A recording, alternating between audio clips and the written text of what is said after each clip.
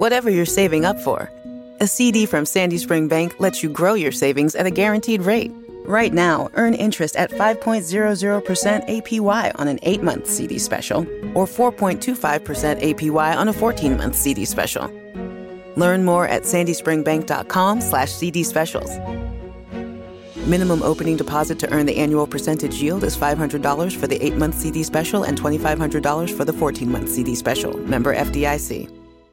This episode of Blueshirts Breakaway is brought to you by, as always, our Patreon subscribers. Could not do it without you. Love every single one of you. And also, the Rangers Forum, August 25th at Beer Authority in New York City, a couple blocks from MSG, not a long walk from Penn.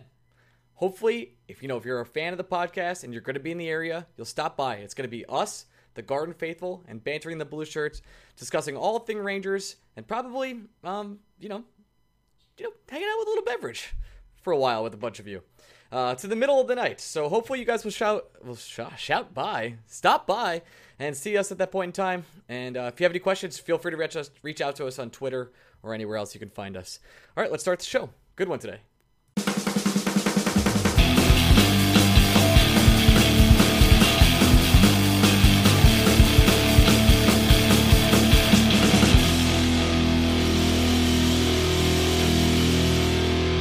Hey, Blueshirts Breakaway fans, welcome to the week of the Blueshirts Breakaway. I'm your host, Ryan Mead, and I'm here with my co-host, Greg Kaplan. Greg, say hello. Nah. Okay, that sounds good. No, that's good. We're in the dog days of summer of being a Rangers fan. And actually not even just being a Rangers fan, but being an NHL fan. We're all kind of waiting on a few different things. I'll list those things out in case you were wondering. It is signing Brady Shea, it is signing Kevin Hayes, or it is the Erik Karlsson trade that has never come. And hey, may never come at this point. We're just waiting on that. The only news that we really got this week as Ranger fans was that Jimmy Vesey signed a 2-year deal, and then also that Lindy Ruff would be on the bench. Outside of those two pieces of news, we've got really not much to talk about. The Jimmy Vesey signing is interesting in the fact that it's a good deal for a bottom 6 guy who I said wouldn't be on this team. I'll eat crow, hand up. I did not think he would be back on this team at all. I thought he was a prime trade candidate going forward. I was wrong in many ways there. The thing about Jimmy Vesey, he got the $2 million he wanted. He got paid. There were rumors he wanted to go to Toronto, but I don't know if he had playing time in Toronto. They have a lot of different wingers there, and they have a stacked offense. Were there rumors he wanted to go to Toronto? There actually was. I read about, were they substantiated? No. There weren't. I went on the internet and people told me there were rumors he wanted to go to Toronto. I don't think there were actually real rumors he wanted to go to Toronto. Also, Jimmy Vesey's not exactly the kind of player that gets to dictate where exactly he wants to go anymore. No, he did that after college, and then he really didn't. I mean, he did live up to who he was, maybe a little less because he was a college prospect and the overhype was overblown. But he's been a solid bottom 6 player for the Rangers, and he will continue to be so moving forward for the next 2 years. Yeah, the Vesey contract's fine. It goes back to I don't even consider it a bridge deal because if Jimmy Vesey was a free agent, I wouldn't want to sign him for a contract longer than 2 years. He's just not that kind of player. He's got some offensive upside, as in he's a guy that can put the puck in the net. So you always like having those kind of players eating up bottom 6 minutes on your team. It'll be interesting to see if David Quinn could get anything more out of him, but at the end of the day, Jimmy Vesey is a forward that should be living on a team's 3rd or 4th line, can score 15 goals a year, can't really do much else for your team, doesn't do a whole lot in all 3 zones on the ice. He's a perfectly fine forward. He's not anyone you build around. He's a nice piece to have. He's still relatively young. Could develop at some point into something more, but I don't think so. But I wouldn't bet on it. Is what he is. Yeah, I think there are a lot of smart people saying a lot of smart things, and it's kind of proven that by age 26 in the NHL, you kind of are what you are. And I think Vesey is, what is he, 24, 25, 26? I think it's 24. I'm going to double check right now. He just is what he is. And I don't think that's a knock on Jimmy Vesey because what Jimmy Vesey is a perfectly fine, useful hockey player. I think Jimmy Vesey is more useful on a winning team than he would be the Rangers next season. Turned 25 May 26th this year. Yeah, he just is what he is. He's a guy that's going to put up goals. He's not going to put up much else. He's basically Brandon Peary. He's a little bit better than Brandon Peary. And I don't know if you're ever really given more than 2 years to a guy like Brandon Peary. Is he Brandon Peary? Brandon Peary was really bad for us, like in a level that was upsetting. I don't even know if Brandon Peary was really bad. Brandon Peary was really bad under Alain Vigneault. Okay. But he's a guy that scored 20 goals a year. He went elsewhere and didn't do too well either, if I'm remembering correctly about Brandon Peary. But maybe I'm wrong. I don't know. There's nothing about Jimmy Vesey that screams long-term deal. And if you're going to give a guy like Jimmy Vesey, you're not going to pull a Lou Lamoriello and give Vesey 4 years. It doesn't make any sense. Give Vesey 2 years. You could flip him at any time if you so choose. There's no harm in trying to see if VC develops into anything more. I just think it's an unrealistic expectation. See what David Quinn can do with him.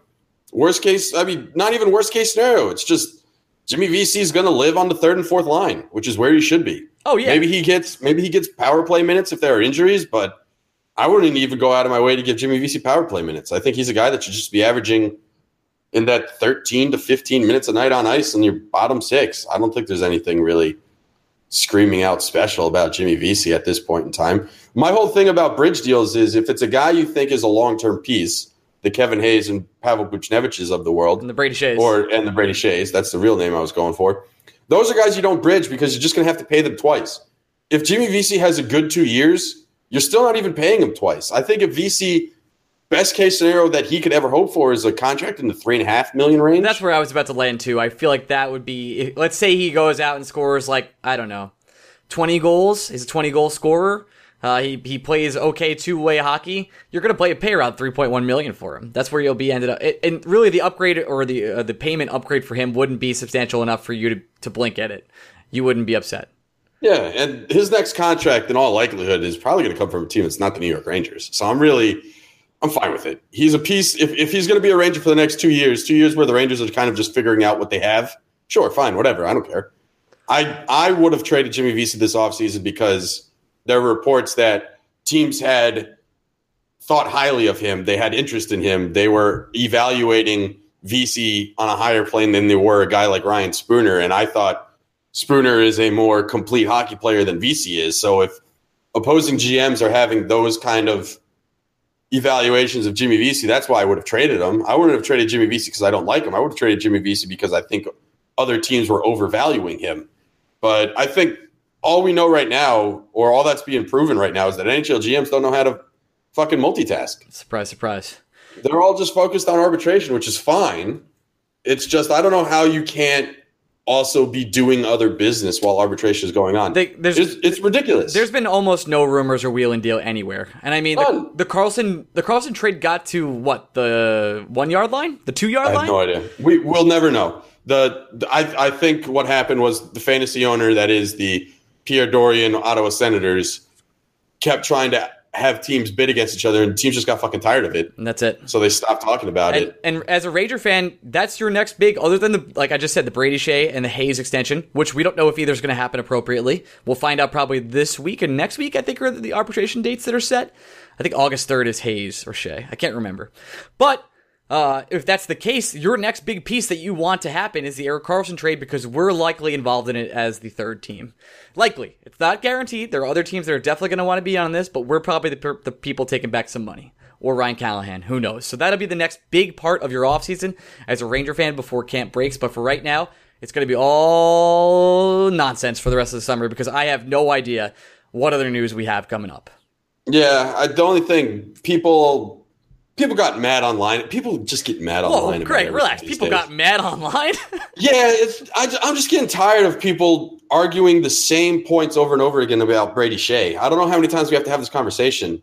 You don't bridge Brady Shea because you're just going to have to pay him twice. Like the whole point of liking Jimmy Vesey's deal is because you're never going to be in a scenario where you're going to have to pay that guy twice. If all of a sudden Jimmy Vesey feels like he's in a position to ask for $4.5 to $5 million a year, fine. He'll ask for that from another team. If you're the New York Rangers, you'll never have to worry about paying Jimmy Vesey that kind of money. Brady Shea, for the bridge crowd, just doesn't make any sense. To me, Brady Shea, it's real simple. It's real simple. Either you sign him to a long-term extension, 4 years longer, $4.5 million AAV or higher. Give him the long-term money. This is the time to figure out if it works. You're a rebuilding team. If you swing and miss on a Brady Shea contract, it's not going to be more than $5 million annually. That's a contract you can trade to another team. because even in 2 years, he's still only going to be 26 years old. Absolutely. Yeah, and if you don't that's want not a problem for you at all. If you don't want to give him that contract, you trade him right now. You do not bridge him. That does not help your franchise. That is not a long-term feasibility move. There is no reason for the Rangers to bridge him. They have so much cap space over the next couple of years that it just doesn't make any sense. All he has to do is be a second-line defenseman, and then it's worth the deal, whatever deal we give him. Yeah, I just fans are arguing as if in order to give him a long-term deal, he has to be a number one defenseman. That's just not the case. The New York Rangers need second-pair defensemen. The New York Rangers just need defensemen. Yeah, and Brady can you Shea play defense? Please let us sign you. Yeah, and Brady Shea has proven at some point in time that he's more than an adequate defenseman. Even better than that. Yeah, he had a bad year last year. Which Ranger defender had a good year last year? Yeah, let's talk about that. Which Ranger? Which one had a good year? Wait, quick question. Which Ranger had a good year last year? Kevin Hayes was fine. Pavel Buchnevich, for what he played, was fine. Okay, but that's Mika Zibanejad, when healthy, was fine. But yeah, it's a very fucking short list. I don't understand the people using last year as a measuring stick for the kind of contract Brady Shea has. If you have that little faith in Brady Shea, fucking trade him. There is 0 point for the New York Rangers to bridge anyone this offseason. I do not consider the Jimmy Vesey deal a bridge. Jimmy Vesey is a player that should not be getting more than 2 years on any contract period. You don't bridge Vesey. You don't bridge Hayes. The only player, Ryan Spooner, go to arbitration with him, give him a 1 year deal, flip him at the deadline. That doesn't count. Ryan Spooner to me is not a player. He's an asset. But he's definitely getting shipped out. But again, I said that about Jimmy Vesey, where I was like, this guy's definitely going. So, but Spooner feels definitely more like that. He's a trade chip more than anything else. Spooner more than Vesey. I think in our heads, the Rangers see Vesey still as an investment that they made, and they want to see if he can morph into something more because David Quinn is here, and they have the feeling that David Quinn might be able to tap into something we weren't able to see Jimmy Vesey do under Alain Vigneault. It's possible. I just think it's unlikely. Ryan Spooner feels like a straight-up asset. I don't think the Rangers view him as anything more than that. I don't even consider the Nemesnikov deal a bridge because the Rangers don't really know what they have in him. No, that's a test deal. As we talked about recently, we're like, that's a deal let's see what we have. And I know that's what bridge deals are, guys, but it just doesn't feel that way at all. No, I do not consider the Nemesnikov a bridge deal because that's another guy I just expected the Rangers to trade. And I still think the Rangers view Nemesnikov and Spooner differently than they view guys like Shea and Hayes. Shea and Hayes are long-term pieces, whereas Nemesnikov and Spooner are long-term trade chips. As in, these guys don't necessarily have to be traded this offseason, but they're going to be put under term long enough so that the Rangers can explore a trade market for them. And we're clearly seeing that teams do not multitask. It's arbitration season. It's all anyone is doing. No one is doing anything else but negotiating arbitration deals with their free agents, which is ridiculous because every other sport during arbitration season, they're making trades to move their arbitration eligible players or their restricted free agents. Yep. It's just insane that the NHL has no wherewithal to try and multitask. Also feels like it's summer and people are just taking vacations. I know that sounds ridiculous, but I think that plays into it. It could, but just again, the Shea point, there really are only two options in my mind. Give him the long-term deal that I think it's worth doing, which is north of 5 years, $4.5 million annually. Just make it happen. And if it doesn't work, you are in such a good spot financially over the next X amount of years this rebuild is going to take that it almost doesn't matter. To bridge Brady Shea, just to eventually either pay him more down the road, and we're talking more than $6 million annually, or because you don't have the confidence that Brady Shea is going to live up to whatever expectations you're putting on him by bridging him. If you have that little faith in Brady Shea, you just trade him. It doesn't make any sense to do anything else. Giving Brady Shea a 2-year deal just to have him become a restricted free agent again and have to negotiate this entire process again. It's asinine, and it's exactly why the Rangers put themselves in a position where they felt the need to trade JT Miller. 100%. I'm not saying JT Miller is a world beater player. I'm not saying he's a guy the Rangers are going to regret moving. I'm fine with JT Miller being included in that Ryan McDonagh trade, notwithstanding his contract situation. But JT Miller could have been on the team for like $3 million a couple years ago. The whole reason why JT Miller was in that situation was because the Rangers did not extend him when they should have. Or they did not extend Kevin Hayes when they should have. They bridged both those players and were put in a position where they all of a sudden had to make a choice, even when they had so much cap space as they did. And if the Rangers need to, at all costs, avoid that situation from happening again. The only way you avoid that is giving Brady Shea that long-term deal or by trading him. And if the Rangers want to trade him, that's fine. I'm not going to criticize the Rangers for trading Brady Shea. I think Brady Shea can bring you a boatload of assets for the future. And if the whole point of this rebuild is to be good in 2 years or 3 years, fine. Trade Brady Shea for a first-round pick and a prospect, by all means. I don't know why you would bridge him. The argument does not compute. You trade him or extend him. Those are the only two options. And anyone saying they should bridge him is just, you don't have the confidence in him becoming a real thing. So if you don't have the confidence in becoming a real thing, walk away when you can.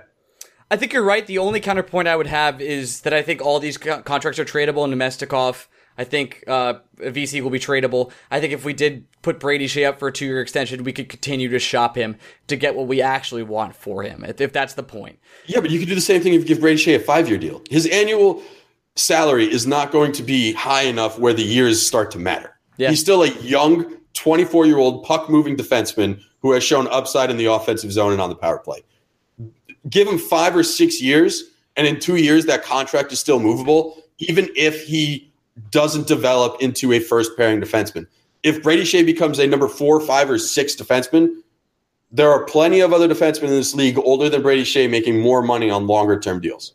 You can always move Brady Shea's contract. Yeah, people would be willing to take Brady Shea or a risk or a chance of Brady Shea, hoping that he would change in a new system, even later, 3 years from now. I'm just team never bridge. Don't bridge Shea. Don't bridge Hayes. I don't consider the Hayes and not Hayes. I don't consider VC and Nemestikov bridge deals because the Rangers just view them as assets. VC's a lottery ticket, and Nemestikov, in all likelihood, is not going to spend more than 2 years in New York. So I don't think that's unreasonable at all. By the way, yeah, those guys aren't pieces you build around. Those are guys where if the Rangers were a playoff team, you'd like to have those guys on roster. But since the Rangers aren't that kind of team, all they're going to do is try and put those players in the best position to increase their value on the market. Let's hit on really quickly the Lindy Ruff news, which was Larry Brooks. Who's David Brooks? Larry Brooks was reporting that Lindy Ruff would actually be on the bench where David Oliver and Greg Brown would sort of be the eyes in the skies. Those are the two assistant coaches that... No, Oliver's going to be on the bench too. Only Brown's going to be in the press. All right. Thank you for correcting me. I appreciate that. So I know Brown was brought on also with David Quinn. These are guys that came with him and guys he respects. He said here, it's important to me to have people I could trust, have confidence in, have relationships. It's not like they're a hired couple of buddies. He told that to the New York Post. So I think that's fine. I think it's because maybe the brass said we want Lindy Ruff on the bench for more experience. I'm really not sure. I don't think he's making the major decisions, and I'm not really upset about it. Yeah, Lindy Ruff would have been, to me, more perfectly suited in the box than Greg Brown. Greg Brown has experience working with the special teams and defensemen, and just because he's not going to be behind the bench every night, I don't think that's going to impact how much of a role he's going to have on power play units, penalty kill units, and defensive pairings. He's going to be very involved. So I'm not really worried that he's not behind the bench. The thing I've convinced myself is you have David Quinn, first-time NHL head coach. You have Oliver, who isn't the most experienced assistant. He's coming from the Avalanche organization where he was director of player personnel. So it's not like he has extensive background on how to handle an NHL bench. So maybe Lindy Ruff is serving. I made this example on Twitter a very long time ago. Maybe Lindy Ruff will be the Don Zimmer to David Quinn's Joe Torre, where he's just an old trusted hand. And if Quinn, for whatever reason, has a question or needs help handling a situation in the NHL for the first time, Ruff will be there to kind of smooth out the edges. And for all the consternation that came with the announcement that Ruff was staying physically on the bench, I think it's important to remember that as bad as the Rangers defense was last year, Ruff was in charge of the penalty kill, which ranked 10th in the NHL. So we're talking about, I remember bitching and moaning about guys like Steve Kampfer being on penalty kill minutes. At the same time, the Rangers penalty kill, and it was fine. Greg, that's actually a good point I didn't even think of. And we talk all the time, and I hate you. Yeah. It was a fine penalty kill, and yeah, probably a lot of it is Henrik Lundqvist just making up deficiencies where he can. But I really think at the end of the day, and the more I think about it, it sucked seeing it because it would have been nice to have basically the kids behind the bench and just a really young, fresh coaching staff. But it's a hand-holding situation, like you're saying. Yeah, I think Ruff. I'll be more concerned if Ruff hangs around next year or the year after. Yeah, I'm with you. Now, this feels like, hey, David, this is your first year as a real head coach of the NHL. I've been here for a long time. Let me show you the ropes. It's not even showing him the ropes. It's more of just making sure that it's almost like letting a baby walk for the first time, right? You're not making sure that every step David Quinn makes is the right step. You're just making sure that when David Quinn falls down, you can help him up if he needs it. That's what I think the role Lindy Ruff plays is. I was not happy when the news broke. I don't know anyone that was. But the more I think on it, Brown is going to be heavily involved in how this defense plays, who's paired with who, what their lineups look like in extra man and down a man situations. Brown is going to have his hand wrapped around this team's defensive structure, I think, and it's going to be hand in hand with David Quinn. I don't think Lindy Ruff is here to necessarily have a booming voice of influence on what the Rangers are going to do on a day-to-day basis. Lindy Ruff is just here to make sure David Quinn can swim. I really think it's nothing more than that. Throwing a baby in the pool. Yeah, David Quinn's being fed to sharks. I know that he's been a college head coach for a very long time, and it's not exactly like these kids are going from playing NHL 18 to all of a sudden coaching a real-life hockey team. That's not what I'm saying. No, yeah, he's really Quinn is very capable of coaching a hockey team, managing personalities, and hopefully getting the most out of his players, which is why he's here. But there are points to being a manager for the first time that I think it helps to have a veteran voice. I hate to do this. Actually, I don't hate to do this. I fucking love to do this. Yeah, so shut the fuck up for anyone who complains. This is what you love to do. You know what? It would have helped Mickey Callaway if he had someone on his coaching staff that's been around it once before. Oh, boy. Well, hold on. We have two great interviews coming up. We have Keith Kinkaid of the New Jersey Devils.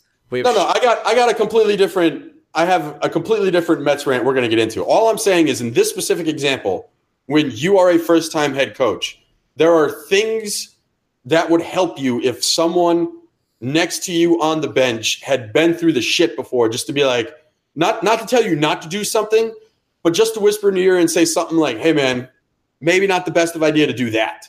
Yeah, it helps. Hey, not really you know what? Everything else you're doing great. This one, not so great.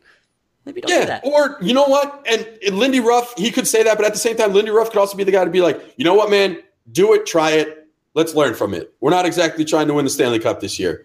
But maybe Ruff just steps in one time and says something like, I don't know about that, David. Maybe not, David. Maybe do this. Maybe take a timeout here. Maybe think on it a little bit. Like that's what Lindy Ruff can do. And I think first-time managers can use that. I would be as concerned as the next guy if all of a sudden Lindy Ruff has been given more responsibilities behind the bench. I just don't think that's the case. I just think the Rangers like that Lindy Ruff has been through this shit before, and none of their other coaches have been. So, fine. For a year, if Lindy Ruff is going to be David Quinn's training wheels, you could have a worse pair. 100%. All right, here we go. We have two interviews coming up. We have Keith Kinkaid of the New Jersey Devils, and then we have Shayna from The Athletic and Blueshirts Banter to talk all things Rangers and Rangers offseason. And then we're coming back, and Greg's going to flame the Mets, I'm assuming. So let's go ahead and transition to that, and then we'll come back and talk about the great Tim Tebow. Transition. And we're back with our second NHL guest ever. We have Keith Kinkaid from the New Jersey Devils. Keith, you are the goalie who had a hot streak last year. Thanks for coming on the podcast after a long time trying to get you. Yeah, thanks for having me. I'm finally happy to be on here. Had to make you guys earn it a little bit, you know? It's nice that you're happy to be on a Rangers podcast, because I'm sure a lot of people dislike you, despite it being a crazy rivalry. Do you feel like the Devils still have a rivalry with the Rangers? Oh, absolutely.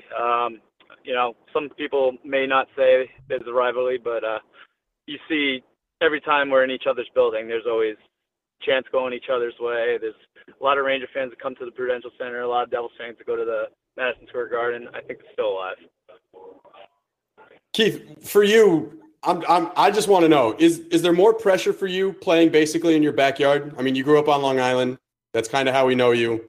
Do you feel added pressure playing in the tri-state area? No, I don't, because I'm I guess across the river, but it does help me a little bit with friends and family always being able to come to my games and support me, and being kind of like a local guy. So I kind of take pride in that. I think I'd miss out if I didn't ask you this question. What was the first time like when you suited up on MSG ice? I won't lie to you. That was it was a preseason game, and I was a little nervous, but you get the kinks out in preseason. But then this year, I got my first actual start in Madison Square Garden, and that was pretty neat. I've been to a few Ranger games in my lifetime, and a few concerts there, and obviously world's most famous arena. But it was definitely a treat, and also to get the win on that ice. Also helps when you're playing with the league MVP this year, doesn't it? Oh, absolutely. Nothing but good things to say about Taylor Hall. He really drove the bus for our team this year, alongside Nico Hischier, who's obviously an outstanding rookie. He doesn't act like a rookie. He's just a tremendous guy. So, we're looking to build off last year and get back into the playoffs again. What was the mood in the locker room like when Taylor actually joined the team? Like, were you on Twitter and saw the trade and you were like, yeah, fist pump this one? I was actually really good friends with Adam Larson, and I didn't really know what to think at all, but anytime you can add or he helped, his first year, obviously he wasn't happy with it, and really worked hard over summer, and now you see the potential, league MVP, and he's just going to try to build off that. Keith, the thing I've always been curious about with you started your career basically a backup. You play probably 20, 25 games a year. And then last year when the team needed you most, not only did you step up and become the starter, but you went on a tear and helped carry the Devils to the playoffs. Was there a big change for you mentally, physically, from going from part-time player to every night you're expected to lace up the pads and get in goal? Yeah, you can look at it a few different ways. Definitely being a backup, it's tough playing once every, week to 2 weeks, sometimes even longer. I've gone 6 weeks one time without playing a game. And it's never easy. You can't get in a flow. And then, when Schneid's went down, I was just coming back from an injury also. And, they gave me the ball to run with. And I started out hot, 3-0, and then the next 3 games, maybe got a little too comfortable and lost those 3 games. And then after that, I really bared down. You got to change the way you approach things. You don't want to overdo yourself. So I kind of learned how to manage your body as a starter, and I got into a really good flow, as you guys said, and I just rolled all the way to playoffs. Unfortunately, I didn't have the best playoffs. Tampa Bay's a great team, but just kind of learned a lot about myself and a lot about what my ability can do. You do have a former Ranger in your ranks, or at least you did before he signed with Arizona this year. What was Michael Grabner like for those 3 months that he was in the Devils locker room? He's a tremendous person. He's always for the boys, and just makes little jokes here and there. We always have group chats, whatever team you're on, and he just make little jokes. Even it was like he was with us the whole season. And then obviously his talent on the ice is, his skill and his speed are just outstanding. And, it's unfortunate, but we lost him in free agency, but that happens to people. And, we wish him nothing but the best. Do you think Grabner has too many abs? Is it humanly possible to have more abs than Michael Grabner? What was that? More what? Abs. More abs. Muscles in his stomach that I lack. He does have a body, a temple body, so it's I wish I could do that too, but it's just unfortunate the way my metabolism doesn't. Yeah, Keith, you're really lacking in the good looks material section. Must be really tough for you. It's a tough life, guys. It has to be. Was there a particular game last year that stuck out to you as a sort of turning point? You were like, after this game, you were like, okay, I have it now. I think we entered March still in the race, and everybody's still speculating what's going on with Schneider. And then we had our toughest road stretch. We started in Nashville, then we had to go to Vegas, and then we had the West Coast trip, which is never easy. And then come back, play Pittsburgh and Tampa back to back. So I think that was really where we felt we needed to really gain some momentum and points. And then we go into Nashville. They're on a 10-game win streak, and they're on their home ice, and we beat them in a shootout. And after that, we go into Vegas. We have a few days in Vegas, and we have our rookie party out there. So that's could be helping Vegas's homestand, which I think they had the best home record in all the NHL. There's a reason, Keith. We go in there and stomp it. We go in there and have some fun and stomp them 8-3, and we're really looking at ourselves in the mirror and saying, wow, we can actually do this. We go into LA, we get a shutout, and then unfortunately we lose to Tampa or San Jose and Anaheim. But come back from that trip, beat Pittsburgh and Tampa Bay back to back, and we're still in the mix there. But Florida was chasing us, the whole way to the end, and we had to just keep winning. So I think that's when we realized, we can do this. Keith, are you the mastermind behind getting the number one, or was that kind of just given to you and you've stuck with it since then? Actually, I was number one in high school and then changed to 30 for my travel team and college. And then once I turned pro, I think I started with 40 in training camp and then got 35. And then when Schneider was traded here, he took 35 and I was given one after that. And, I actually like the number one. There's not too many numbers on your back, and you could always just pretend and say number one in your programs, number one in your hearts. Yeah, that's a solid way to go about it. I have to ask, have you had a chance to talk to Ty Smith or any of the other draftees this year and give them any advice yet, or is that still waiting for camp? I mingled with a few of them. I didn't get to speak to Ty Smith. Just a few guys were in development camp this past week, and I got in, said a little spiel with a few of the other veterans and just gave them our perspective and what we look for in a team and our culture as a team. And, like I said, I didn't get to speak to a few, but I did get to speak to some of the guys I'm quite familiar with, so that was always good. But I think them hearing from a few leaders like Corey Schneider and Andy Green and Kyle Palmieri, really helps them out. Keith, are you ever going to have a battle with Didi Gregorius for best emoji game for an athlete in the New York, New Jersey area? I try. I took his little emoji thing, made a little twist on it. I had a few more emojis sometimes, but I like the idea from him, and I give him all the credit. And I never want to steal him, but I thought it was just a fun way to interact with the fans. The fans seemed to love it, and then we kept winning games, and then I had to keep thinking of new ideas and new emojis for people that would get added or taken off the roster and whatnot. So it was a little fun, but he can get the glory for that. I'll just be a copycat. Well, you can't just say he can get the glory. You literally went on a date on Twitter because of Chipotle. Like, that was like a national news in the NHL. It was like, Keith Kinkaid takes woman on date to Chipotle. And it looks like a grand old time. I'm not sure how it went.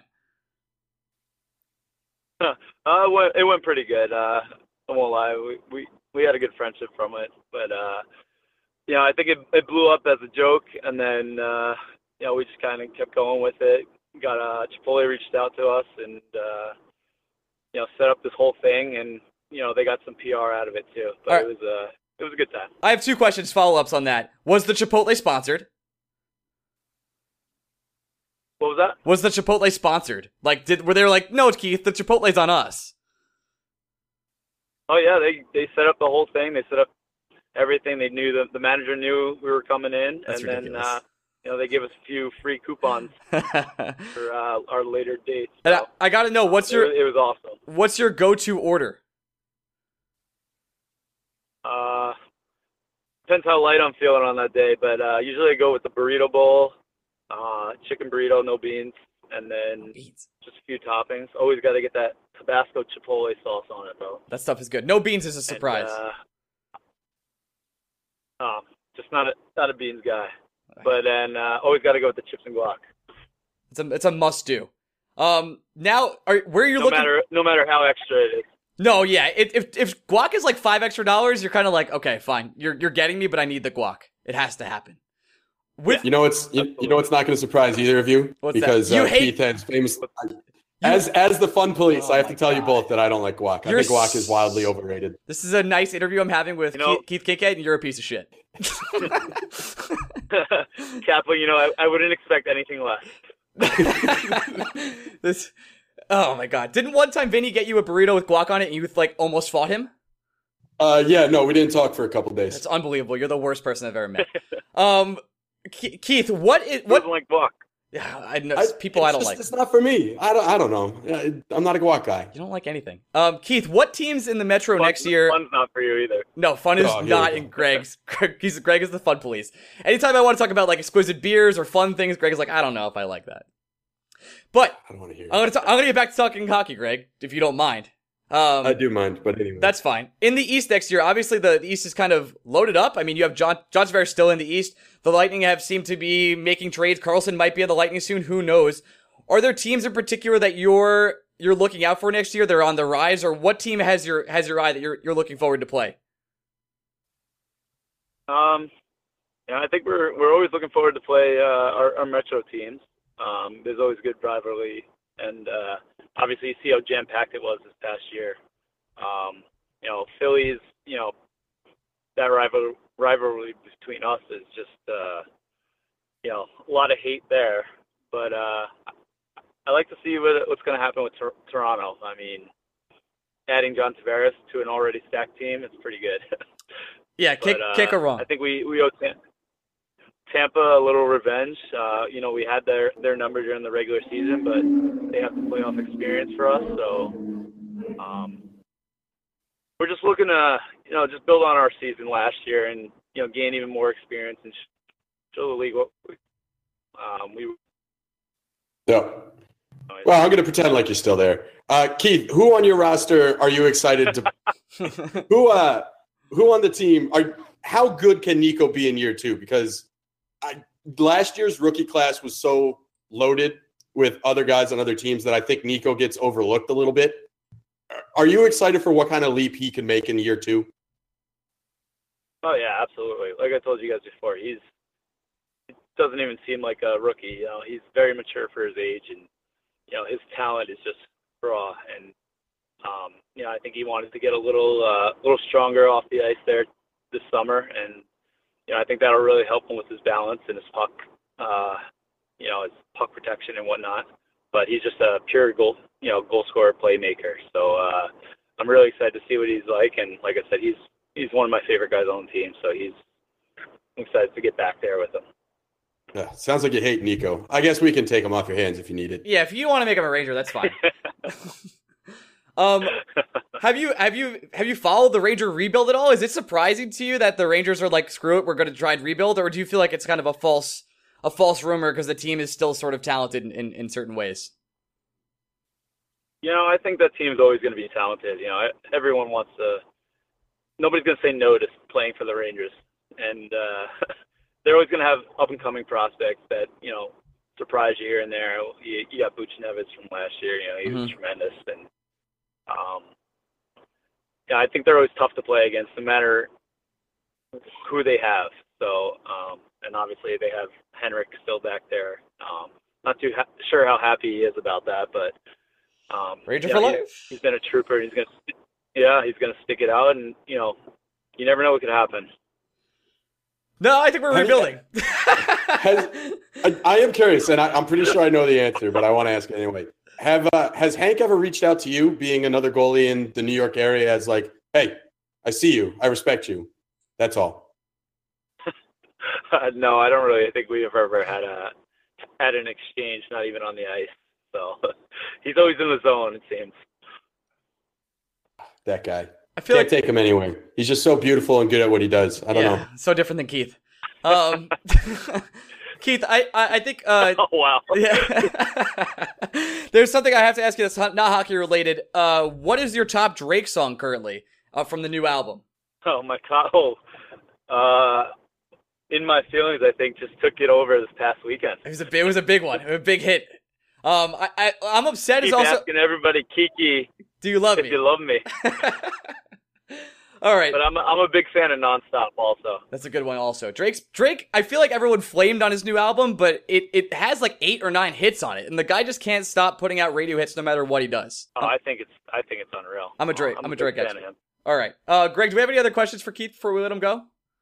I do not. I got nothing. I'm not much of a Drake guy either, so there you go. Yeah, we get it, Greg. No, you don't like anything. We get it. No fun. Keith, whatever. Keith, dude, thanks so much for coming on. I am, and I'm proud of it. Yeah, we know, Greg. All right, man. We'll let you go. Thanks so much for coming on. Maybe we could grab you during the season. Maybe like, at the All-Star break. Who knows? Yeah, well, whenever you guys want me, I'm here for you guys. Yeah, okay. All right. We've heard that before. We'll be in touch, buddy. Thanks so much. You have heard that for a few years now, right? Yeah, exactly. All right, man. Be good. We'll talk to you soon.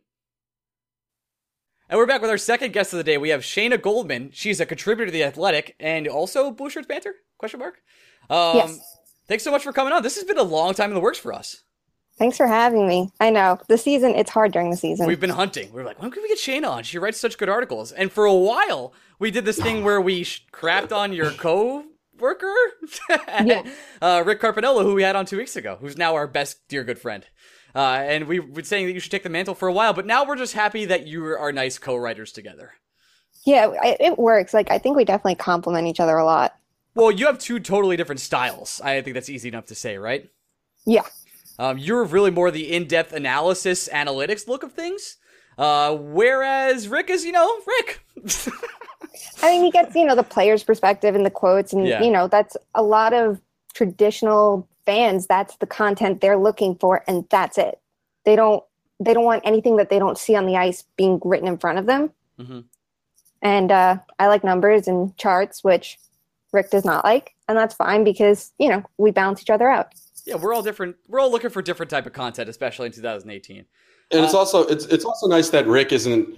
There are some writers out there who kick and scream about the data revolution going on in hockey. Rick's not that guy. Rick comes off more across as the guy he puts his hand up and says, it's a little too complicated for me.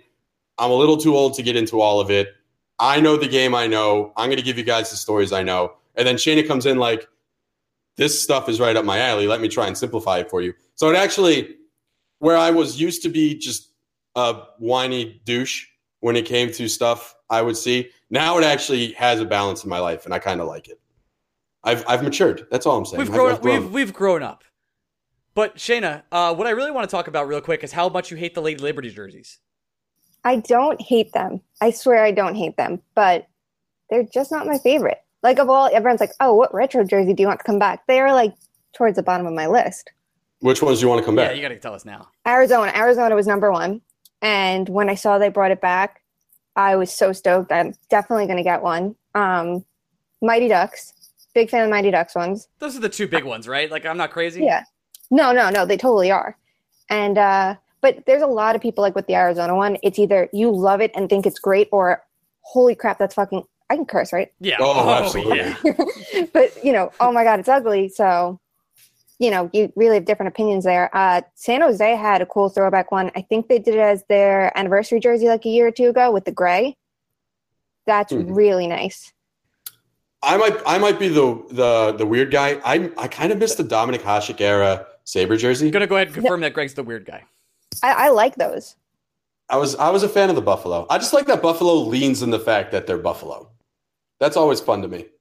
Yeah, I like theirs. It was better. What did they have a couple years ago? It looked like a practice jersey outright. It was like the yellow with the gray and the navy on the sleeves. Mm-hmm. That one was really ugly. They've had much better ones, but their Winter Classic one last year was beautiful. And this has been Jersey Talk with Blueshirts Breakaway. Okay, now that we've done all that, I need to know what you think the Rangers still need to do this offseason. They got to re-sign their restricted free agents. Check. They definitely need to figure out like what they're doing with their centers. And if I'm the Rangers, I extend Kevin Hayes. I give him, close to his ask. I don't know if I try to get it lower than Zibanejad, but if it's about the same range, it's not a thing for me. But I limit the clauses in it. If they go with a similar deal to Zibanejad where it's the first 2 years, there is no trade clauses, and then down the line they do, like it gives them the option so they can decide what to do in the next 2 seasons also. And I don't know if I keep Ryan Spooner. It's no offense to him. If it came down to Nemestikov or Spooner, I would have chosen Nemestikov anyway because I think he has more to offer. But I would assume they're going to trade him because I don't see the point if not. It was like, oh, it's going to happen, it's going to happen, it's going to happen, and then it didn't. And I would try to figure out how to rebuild like their wings, especially in the bottom 6, because that fourth line was a train wreck last year. And I think they might have guys in their system to do it, like Lindqvist, right? And Meskinen, maybe? I'm probably saying their names wrong. That's like what we do. Lindqvist, you got right. I don't know the other high-scoring European they signed this offseason, but I would also like to see him on a wing. You're telling me you don't want to see Cody McLeod taking up ice time for the New York Rangers this year? I don't see the point of the extension because you have Matt Bolesky, who could be okay, maybe. Matt Bolesky can at least play in the offensive zone. He's kind of a train wreck defensively, but he can maybe score. His numbers were good before last year. Last year is just... He fell off the cliff. Yeah. Yeah, I tried to make the case for why signing Cody McLeod last week kind of made sense. It didn't really work. It didn't really work. Nope. My whole argument is if you just need a guy to sit in the box every night and not actually play hockey, then I guess you can give $850,000 a year to Cody McLeod. Counterpoint, you could have done that to either of us. Right, yeah. Exactly. It didn't make any sense. To your Spooner point, though, would you be angry if angry is not the right word? Would you be disappointed if the Rangers signed him to a 1-year deal, just went to arbitration with him, knowing that unrestricted free agency was coming up in a year for him, and kind of moved the timetable on Spooner to trade him? No. Do you think he has to be traded this summer? No. It's not like if he's in your lineup, you have a problem. He saw it. He's a scoring winger. He goes right into your middle 6. Like with Boston, he was played in a little bit more of a sheltered role, and I think he had more to give there that like he didn't get the chance to do, and others moved ahead of him on the depth chart. But we don't have that problem here, and he played well with Hayes. He played. He was really good. Like there was really good on the surface, I should say. And there was really nothing to complain about from that. So if they started the season with him, I have no problem with it. But if they let him walk next offseason for nothing, I don't understand it at all. I'm with you on that point. You have to get something for Ryan Spooner. But the more I've thought about it, I'm with you. I was team trade Spooner at the draft. Get something for him then and figure everything out after that. At the same time, I can also see an argument for keeping Spooner to make sure both Hedl and Anderson have people to play with if they make your opening night roster, right? Because even if for some reason, and we went over this with Carp a little bit, if for some reason Lias is here and playing fourth line minutes, you also don't want him playing with fourth line players. So maybe there's a benefit for having a guy like Spooner stay on the team because it just extends your roster one more spot down the line. Whereas Hedl can play with Nemestikov, Anderson can play with Spooner. Those guys aren't playing traditional third and fourth line minutes or with traditional third and fourth line players. I agree with that. Because if you're having Lias Anderson play alongside someone like Cody McLeod or, last year it was Paul Carey, don't get me wrong, Paul Carey ended up being pretty okay for most of the year after a kind of shitty start. But if you have him playing alongside non-traditional fourth-line players, it's really not the worst thing in the world. As long as you're not like shrinking his minutes. And with Spooner, it's not like they have someone else that it's like, oh, he'll be taking these minutes away from. So it's not a big deal if he's there. He's productive, he's fine, and he'll have value at the deadline. Yeah, I'm 100% in on that mindset. Also, did you see this offseason? I forgot where Paul Carey signed, but the press release called him a defenseman. Yeah, Ottawa. You know what doesn't surprise me? That they can't do anything right. They really can't.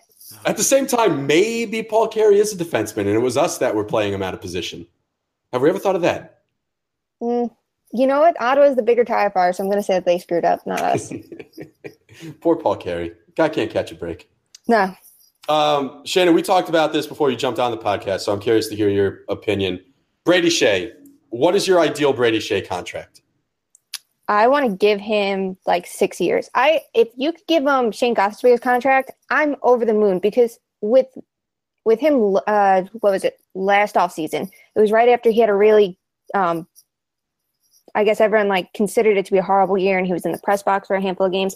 Even as like a sheltered second pair defenseman that was great on your power play and, solid everywhere else, but he was just a second pair defenseman, the contract looked great. So if Shea ends up being just a solid second pair defenseman, it's not a bad contract to have. But like, I wouldn't mind if they gave him a little bit more because they have the flexibility. And I would understand if they gave him only 4 or 5 years and not like the full 6. But if they bridge deal him, they should cross their fingers, their toes, their eyes, everything to make sure that they can get him under a reasonable contract for his next deal, like Matt Dumba did. And even that contract, like, could become a problem for the Wild down the line because it might be a little bit more than it should have been had they just signed him originally. Yeah, Ryan and I are in complete agreement where the Rangers with Shea, they're in a position where you either extend him long-term or you trade him. I think the only outcome that is a negative for the Rangers is giving him a bridge deal. It is only going to hurt you long-term. Yeah, probably. I mean, like there's cases that, and I looked at them last week. There's definitely been like situations where you can give a player a bridge deal and it's not going to completely screw you, but like the chances are it's gonna. And I know some people are worried, well, what if he's bad and he's not good, whatever. He's a young defenseman. You're going to be able to move him. Some team is going to be willing to absorb his contract, and it might be someone like Edmonton. And it might actually be someone that's smarter than that thinks this guy actually has all the, raw skill and the talent, but he just needs a different environment and a different system, and we'll have it for him. Couldn't be more on board with that. I think it sounded like I said, couldn't be a moron. Couldn't be a moron. That is moron. not what I was saying whatsoever. One thing Ron and I haven't talked about, because we haven't really gone into everything else that's going on in the NHL. You have any opinion on what's going on with Jacob Trouba? I am fascinated by everything happening in Winnipeg right now. I'm not surprised it's at this point, that went to arbitration and all that, but it's not ideal for them. They have last year's team was probably the best team that they're going to have for a while because it was everyone in their prime and, the contracts and whatever, and everyone's going to get more expensive. You're going to be a little bit more crunched, and you're not going to be able to have this many good players at a time. If you have to start paying everyone more, it's going to hurt you in some way. So this was their chance to kind of get him to that reasonable deal. And you still have Josh Morrissey, who's going to look for an extension. He's an RFA right now. You have Line in next year. You have so many considerations. Their opening ask, and I know it was just an opening ask, was so low that it was kind of insulting to him. Like, he is a first pair defenseman. He was in an offensive role. You asked him to play a shutdown role. He did it. Now pay him like it. And, just for everyone that doesn't know, it's Jacob Trouba is doing contract negotiations, and their opening bid was $4.5 million, I believe, and Trouba was looking flat 4. Oh wow! And Trouba was looking for north of 7. Is that correct? His number was 7, and then the arbitrator ruled, I think yesterday, to split the difference, and if he wants to sign a 1-year deal, it'd be for 5.5. Yeah, and that makes sure. I mean, that would, if I'm Trouba, I'm leaving now. I'm totally leaving. You're never seeing me again after the season. Well, he's still a restricted free agent next year. Oh, that's true. My bad. Yeah, but that's bad. That's bad blood moving forward for sure. Their negotiations weren't that smooth last time either. Did they go to arbitration last time, or did he held out for half the season last time? That's what it was. Oh, right, he wasn't arbitration eligible. Yeah, he wanted. I think it was right after his entry level, and he held out because he wanted more than what the Jets were offering him, and he eventually settled on the 2-year, $3 million annual deal that he got. So it seemed like things were patched up with Trouba in my mind, and then this happens. If you're Jacob, at some point it becomes offensive. Like he's a human being. His employer is basically continually telling him that they don't think he's worth what he's worth long term. I know the Rangers went down that road this offseason before, And I know that it's basically something the Jets said they're not interested in.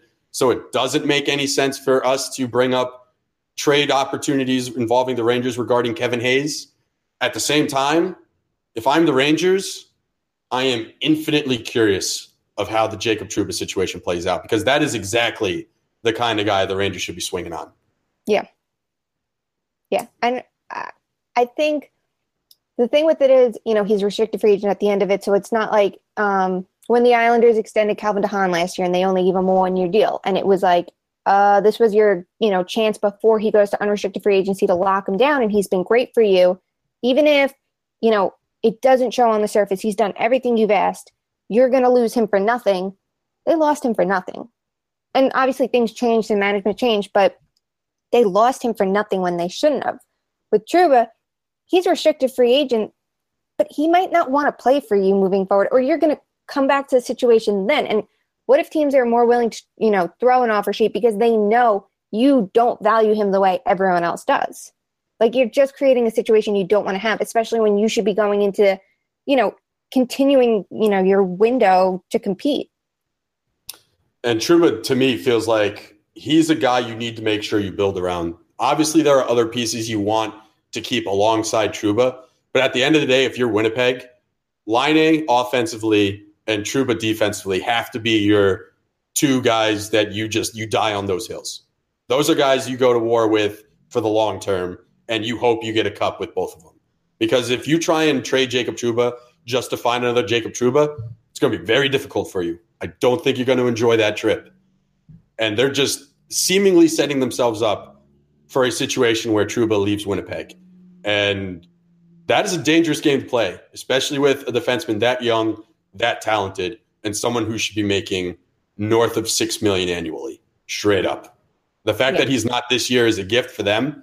But like you said, Trouba's a human being.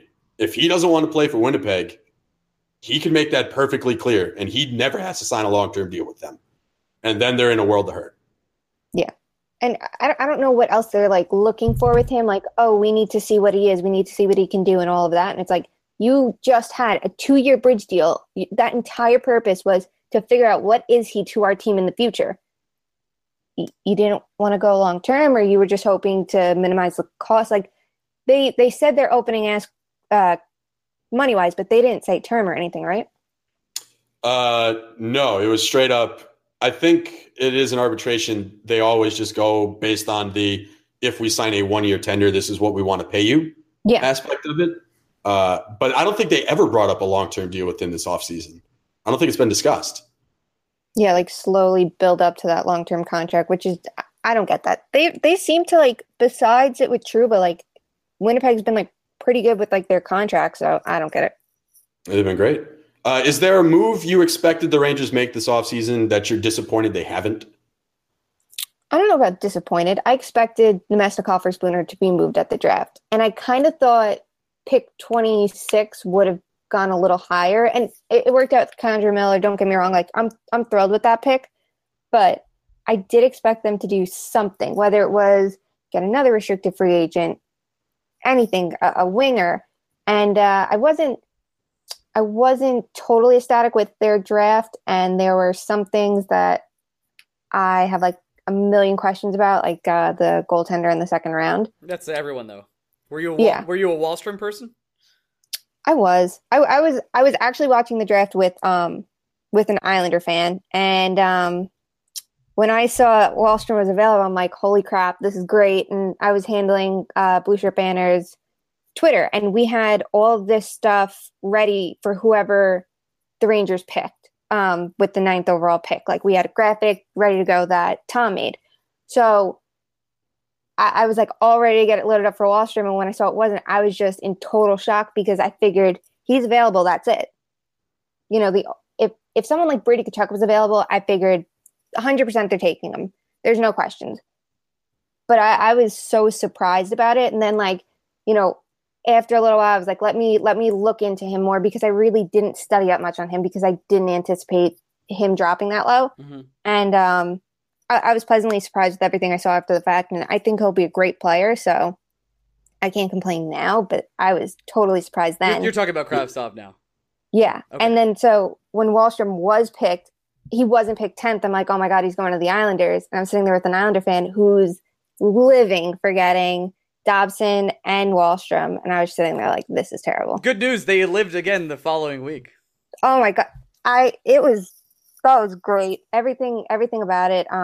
I was with Islander fans the night before free agency, and everyone kept asking me to check my phone every couple minutes to see if there was anything about Tavares submitting that 8-year deal. Are you from Long Island? Yes. Okay, so me too. All right, that makes sense. All right. Yeah, the Tavares thing, sweet victory. Man, that feels good. The pajama picture is just on my wall. So that's good for me. Is there a player that you think could benefit from David Quinn becoming the head coach at this point in time? Or how much do you actually know about David Quinn? Because us, not so much. When we heard David Quinn was going to become the head coach, I started researching everything I could. And from what I've read so far, he wasn't the X's and O's guy, and you got someone in Greg Brown that is, and everything about Greg Brown is positive. So the player that I think will benefit the most, granted he's here, is Kevin Hayes, because of all people, Quinn has seen him play at Boston College. Brown obviously did. And they saw how talented he was. And, you read everything from when he was drafted, and it's, look how talented this player is and how skilled and patient he is and the puck control. But look at his size. He's balancing it. He's so offensive, all this stuff. And then you saw the first year with him, and then it's, okay, here's the defensive role. And he did it. He did everything that was asked of him. But I have to think the Rangers are going to look at him and be like, okay, we're going to put you in a more offensive role. Even if we split your time and you still take some defensive zone starts to take the strain off someone else, whether it's Lias or a fourth line center, maybe it's Bunieves, whoever it is. But they should definitely be thinking, we're going to give you power play time instead of, last year's David Desharnais taking it on the second unit when it should have been Hayes the entire time. And I think that they'll use him to his strengths. And now they see that he has these other strengths as well that they can balance out with it. But I think that these coaches are going to look at him and go, we know what you can do offensively, and we're going to make sure you get there. I think my number one beef last year with Alain Vigneault, after everything involving Pavel Buchnevich, was Kevin Hayes not playing on the power play. It just made so much sense, especially when we got to the point in the year where we knew the Rangers weren't making the playoffs. I just got so frustrated. He's a guy that has plenty of offensive upside, and it seemed like Alain Vigneault was going out of his way to prevent Hayes from exploring that upside. Yeah. Yeah. And on the power play, there were so many things Arneal did over the years that I was like, I don't understand the logic. It would be the units working and Zibanejad was working in his spot. And it's like, oh, let's switch him for a game. And it's like, why don't you wait till it doesn't work before you start tinkering, because there's no reason to. And then it was that on the first unit, which was clicking. And then they kept breaking apart the second unit and flipping players with the first one. It was Kreider at one point, then Nash, then Miller.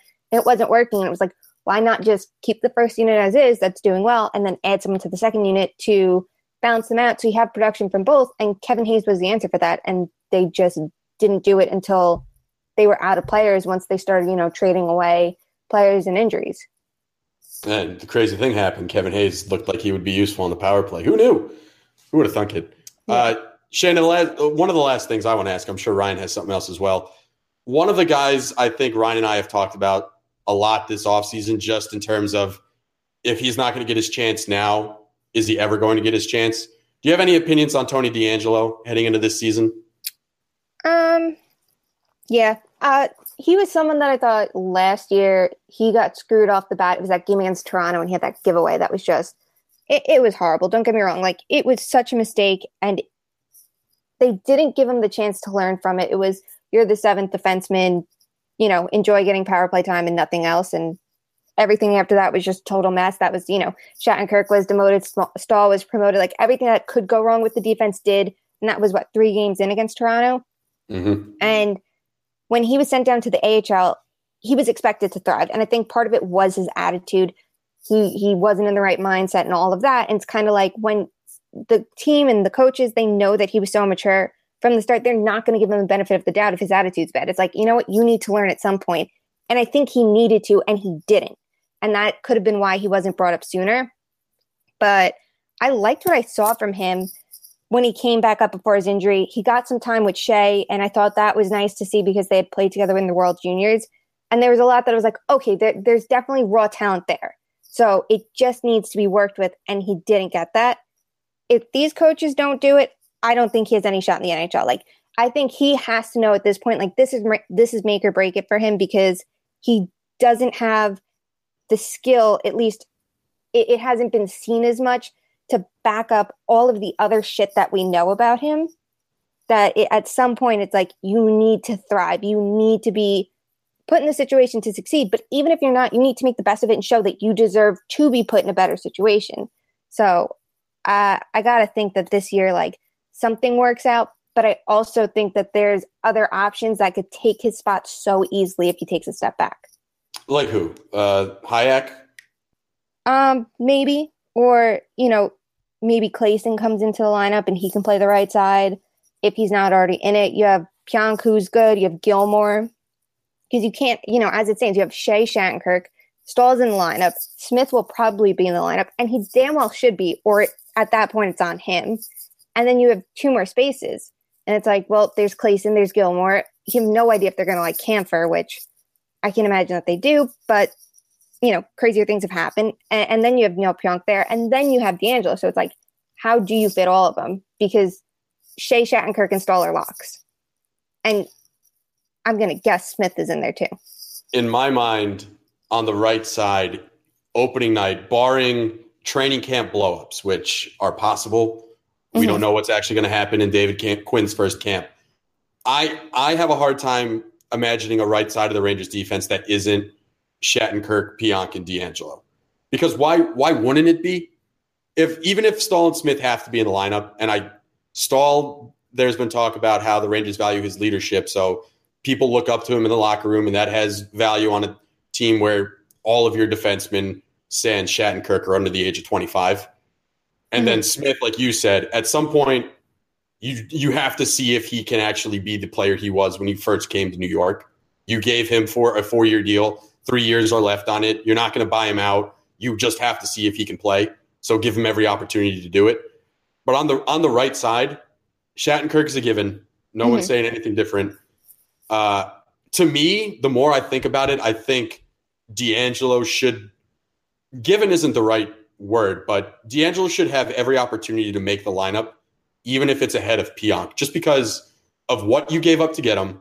And like you said, I'm 100% on board with this basically being the make or break year in Tony D'Angelo's career. If he can't make it work with David Quinn, he's not going to make it work with a head coach in this league.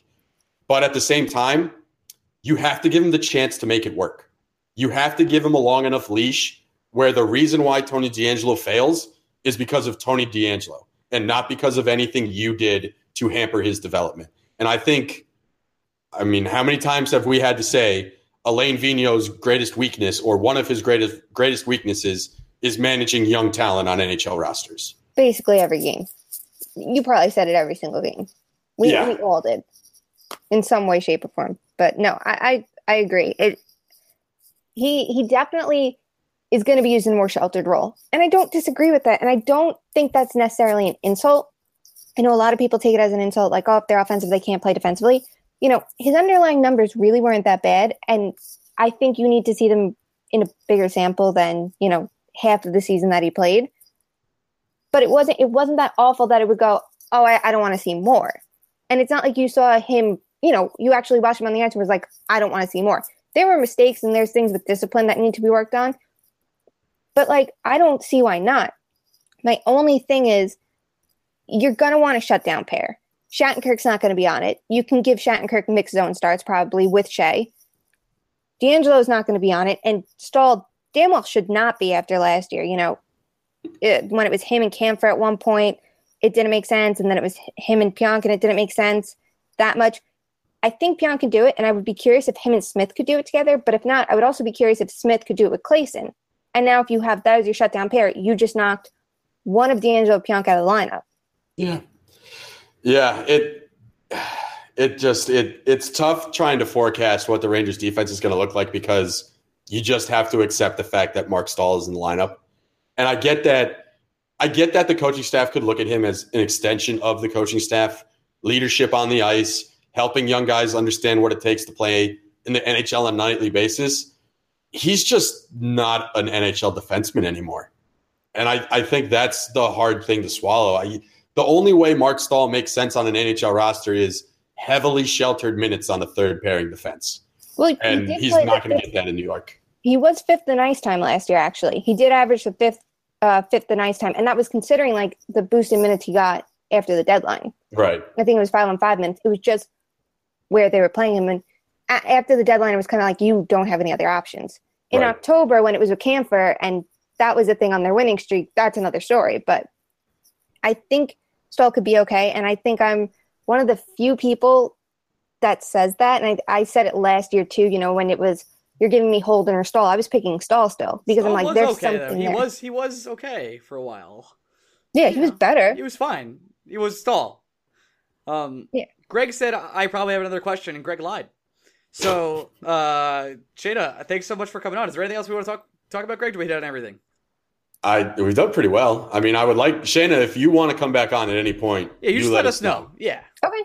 That is a 100% open invite. And I know the best part about that open invite is I know it's going to make Joe crazy. Yep. And that makes me even happier. Yep. Love Joe.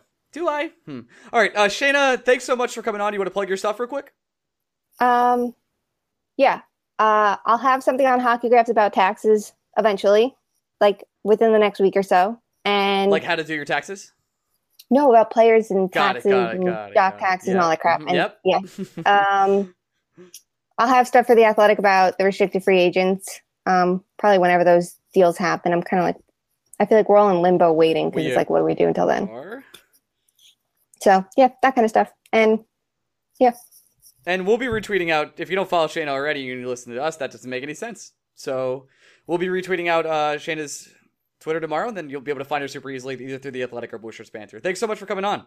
Thanks for having me. No problem. Talk to you soon. Bye. And we're back. 2 wonderful interviews back to back. You want more great interviews, you say? There you go. We did it. Hooray. Were they good? I don't know. Maybe they were. Anyway, we're here to talk about the Mets, a team that Greg... Hold on. Before we get into it, do we have any 5-star questions of the week? We don't. I think iTunes is broken. I saw some reports on Twitter. Again, I'm getting my sources wrong. But I saw some reports on Twitter that iTunes was broken. We got 3 more 5-star questions this week, but no comments. So it's either... We got, not 5-star questions, we got 3 more 5-star reviews, but no comments. So it's either iTunes is broken and they're not fixing it yet, and I'm not sure why, or people just left 5 stars and didn't leave questions. So no, I support people for leaving us 5 stars. I respect the shit out of you if you did that. But if you want to leave a question, go do that. But I think Apple iTunes updating is broken right now, and I'm not sure why. So I'm going to investigate that more this week, and then we'll figure it out next week. Maybe we'll do a double bonus for double 5-star questions. Interesting. Yeah. Interdashing for sure. Greg, let me recap some things for you. The New York Mets made a trade of Jerry's Familia for a 4th-round pick from last year from the Athletics that set Twitter ablaze. Then, suddenly, Noah Syndergaard had hand, foot, and mouth disease, which is commonly known for a disease for under 10-year-olds. Then, Tim Tebow, the reason to watch the Mets the rest of the year, who somehow made an all-star team in the minor league, was impending a September call-up, broke his hand, and proved once again that God loves baseball. Greg, did I miss anything? The whole Cespedes situation. You missed that completely. Yes. Man, that's a bad one. I'll let you handle that one. Yeah, all right. Here we go. Met rant, because everybody needs it. It's late July. All-Star trade deadline is coming up. All-Star games in the rearview mirror. Let's start with the easy one, right? Yeah. Let's start with the Familia trade. Plain and simple, guys. I actually have thoughts on this, so go before you go on. Simple, guys. This one is the easiest one to go through. Shut the fuck up if you hate this return. Expiring veteran contracts do not net trade value anymore. They do not do it. They don't do it, Ryan. No, and I want to disagree with you, but I cannot. Jerry's Familia was a pitcher that was showing signs of weakness already. He was on an expiring contract as it is. You got a player who's overperforming for his position right now. It was probably a very fair return. Brad Hand, who has 3 years of control left, got Francisco Mejia from the Cleveland Not just Brad Hand, but also Adam Simper. Yes, not just one player. 2 pitchers with more than 3 years of control got maybe the most controversial is not the right word, but intriguing prospect? Francisco Mejia is the number 15 prospect in baseball because people think he's going to be a catcher. If all of a sudden Francisco Mejia becomes an outfielder, he is not. I don't think he's valuable. In the top 50. That's correct. So he's a hot button prospect with flaws. And the Indians got 2 pitchers with more than 3 years of control left, and 2 pitchers they expect to replace Andrew Miller and Cody Allen in their bullpen next year. That is a organizational changing trade if you're the Cleveland Indians long term, because that bullpen will change next year. Jeurys Familia is a pitcher having a fine season. His FIP is under 3. He's striking out about 28% of the batters he faces. Pretty good. In a setup role, he's a perfectly fine reliever. He's also had major shoulder surgery in the last year. Shoulder surgery that many in baseball industry believe was a direct result of the Mets overusing him. He's a free agent at the end of the year where teams cannot put the qualifying offer on him. So if you're acquiring him, you know he's probably just walking after this season. He's a free agent reliever not named Brad Brack, Zach Britton, not named any of the other, Kyle Barraclaw, Steckenrider. There are a lot of relievers available this trade deadline. The market is oversaturated with relievers. Kelvin Herrera, a very comparable pitcher to Jeurys Familia, also brought in shit. And that trade happened a month ago. The market for relievers isn't there. And here's what the Mets got for Jeurys Familia. They got a third baseman who was a 4th-round pick last year that the Mets have already promoted to Double-A. He has a 741 OPS. He's got a 352 on-base percentage. His on-base percentage is 100 points higher than his batting average. So he checks every box the Mets like in terms of hitter profiles. Patient hitter with some power upside. Done. He's essentially a lottery ticket. It is what it is. He slots into the Mets farm system somewhere in the same range he was in the A's farm system. The Mets got a 26-year-old reliever named Bobby Wall, who has struck out 44% of the batters he's faced in AAA this year. He has a FIP of 250, pitching in the North America's most hitter-friendly baseball league, which is the Pacific Coast League. Hitters are not making hard contact against this guy in a league where every hitter makes hard contact. I don't give a shit that he's 26. Who gives a fuck? The Mets need any reliever that they can get their hands on. And we're going to complain about the fact that the Mets got arguably one of the best relievers in AAA baseball? And then they also got... It doesn't matter. You're saying right now what the return was. It's a good return for Familia. Yeah. We haven't even talked about the fact that the Mets also got $1 million in international signing bonus. Which is money. A big deal, by the way. Yeah, because the number 1 international free agent has not been declared a free agent yet. And the Mets are reportedly in on Victor Mesa. Hold on, relax. Hold on. Is his name Victor? His name is Victor Mesa. Oh, my God.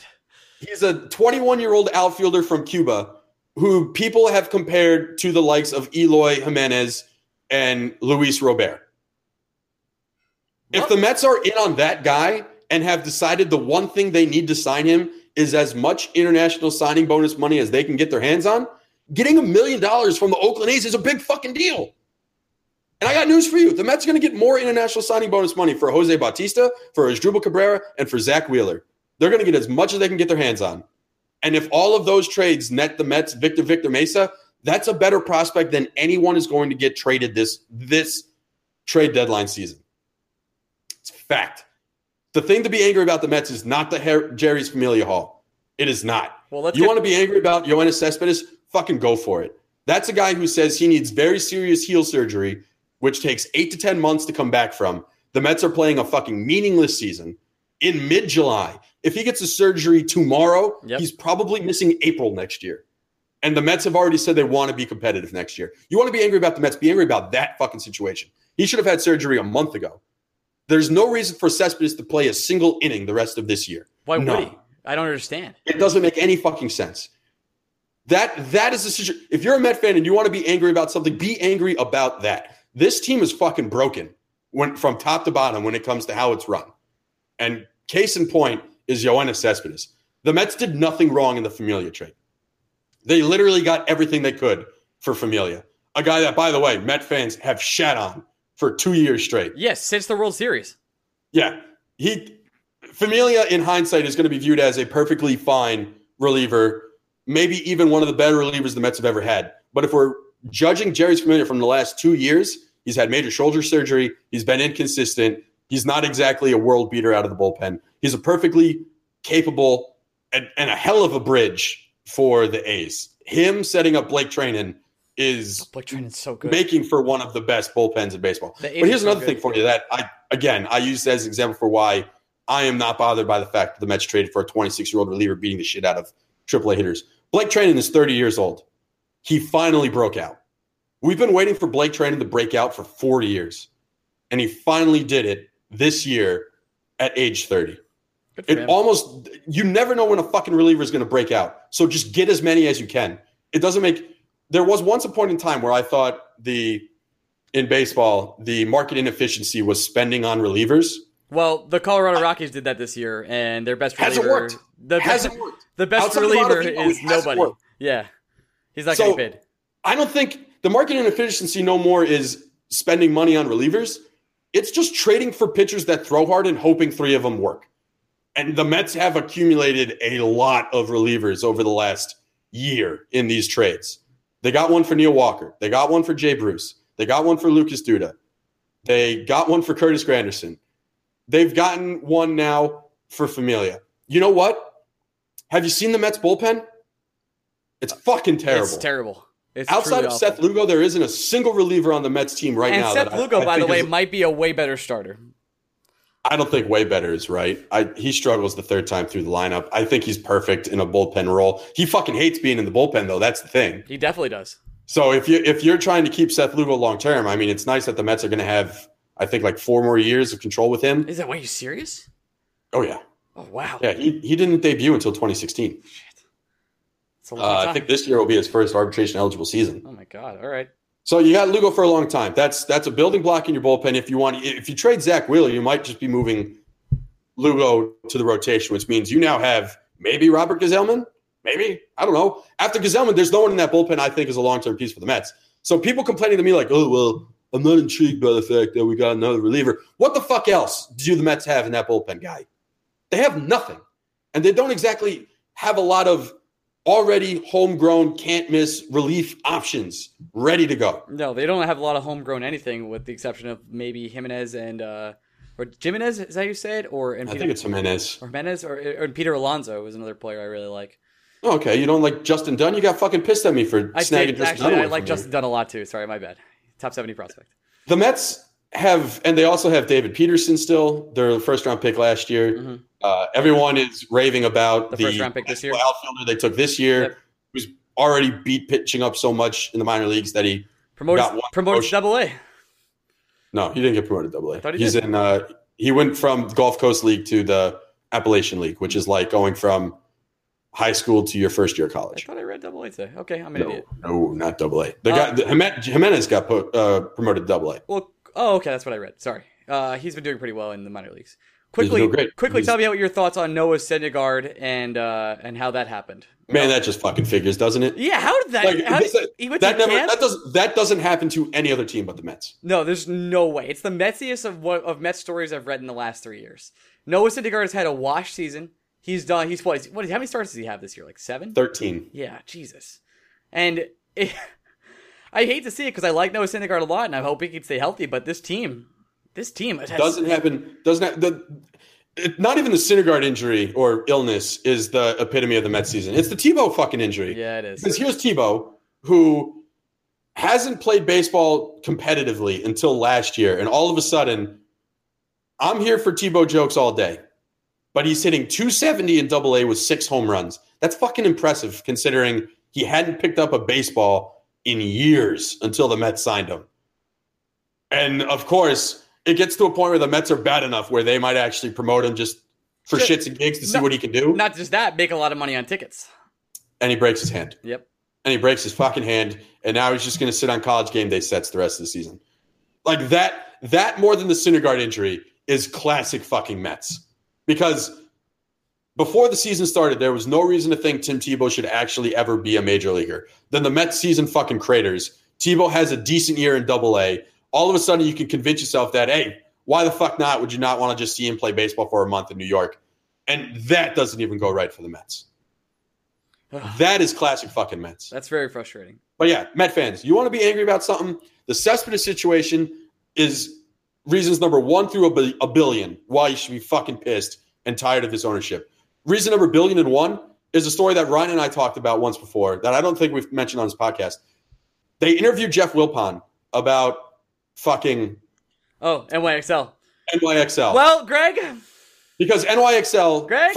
They were having a successful season and then they crashed out, right? Greg, I got to tell you, I have a bunch of friends coming this weekend. NYXL, in case for the people listening, is the Overwatch team that the Mets bought. And I'm a big Overwatch League fan, very nerdy. I know. What is that? Is a game you play on the internet. They had the most successful season. At one point in the season, they were 34-3 or something ridiculous. They were so absolutely dominant. And they lost in the first round of the playoffs after their bye and will not be coming to New York to play in front of their fans, where me and a bunch of my friends are going and have tickets this weekend. And you know who they lost to, Greg? Philly. Philly! It's the most Met thing I've ever heard. But at the same time, the Associated Press did a whole write-up on how successful NYXL has been in the Overwatch League and how that team has been run is a blueprint for how other teams are being run in the league. That's correct. And they interviewed Jeff Wilpon, who is the president and CEO of this team. And they said, straight up asked him, Jeff, why is this team more successful than the Mets? And Jeff Wilpon's answer was, probably because I have nothing to do with it. Hey, asshole, if that's a successful recipe for how to run an organization, get the fuck away from my baseball team. How hard is it? Yeah, it's time. How hard is it? It's been time, but it's really getting time now. Man, my heart goes out to Met fans, most of them, the silent minority or majority that is just so exacerbated by this entire season and the entire last 2 seasons and really the entire lifetime of being a Met fan that they're just too tired to say shit. I don't feel bad for any of the dumb fucks out there who chirp about just woe is me all the time. Shut the fuck up, guy. We get it. The Mets suck. You're part of the. You know what you're getting. You're just exacerbating the problem. You know what you're doing. Yeah, Yankee fans, you're 5 games back of the wild card, and you're likely going to be facing playoff elimination. Yankees are going to have the second best record in the American League and have to play a 1-game playoff to get to the playoffs. Probably against the Mariners or the A's, who are both red hot. So I don't think. Look, again, I don't know how many times you and I have to sit on this podcast and say the Yankees need to trade for pitching, but the Yankees need to trade for pitching. Oh, immediately. Whoever they deem is the best starting pitcher available on the market, Chris Archer, Zach Wheeler, whoever the fuck they think is the number 1 guy, get him. The Yankees are wasting their own time if they don't acquire a top 3 starting pitcher. Archer is readily available. I don't think the Rays have a problem trading within the division. The Yankees need to overpay to get Chris Archer. I think it's that simple. Expecting Sonny Gray to be your number 4 starter in the playoffs is a recipe for disaster. And the Yankees don't have to trade their top prospects to do it. All right. We'll talk about this another time. If you want to come see us live, August 25th at Beer Authority in NYC. And in New York City, a couple blocks from MSG. Please come see us, the Garden Faithful, bantering the Blueshirts, the Rangers Forum. # the Rangers Forum. We have some tickets left. We have got some tickets. So if you're interested, come please buy one from us. I appreciate to see you there. Anything else, Greg? No. If you're a fan of another podcast and want to pay me $20 to yell at me, by all means do it. See how that goes for you, Chief. Yeah. Go good. I can't wait to see you. All right. We love you all. Bye-bye.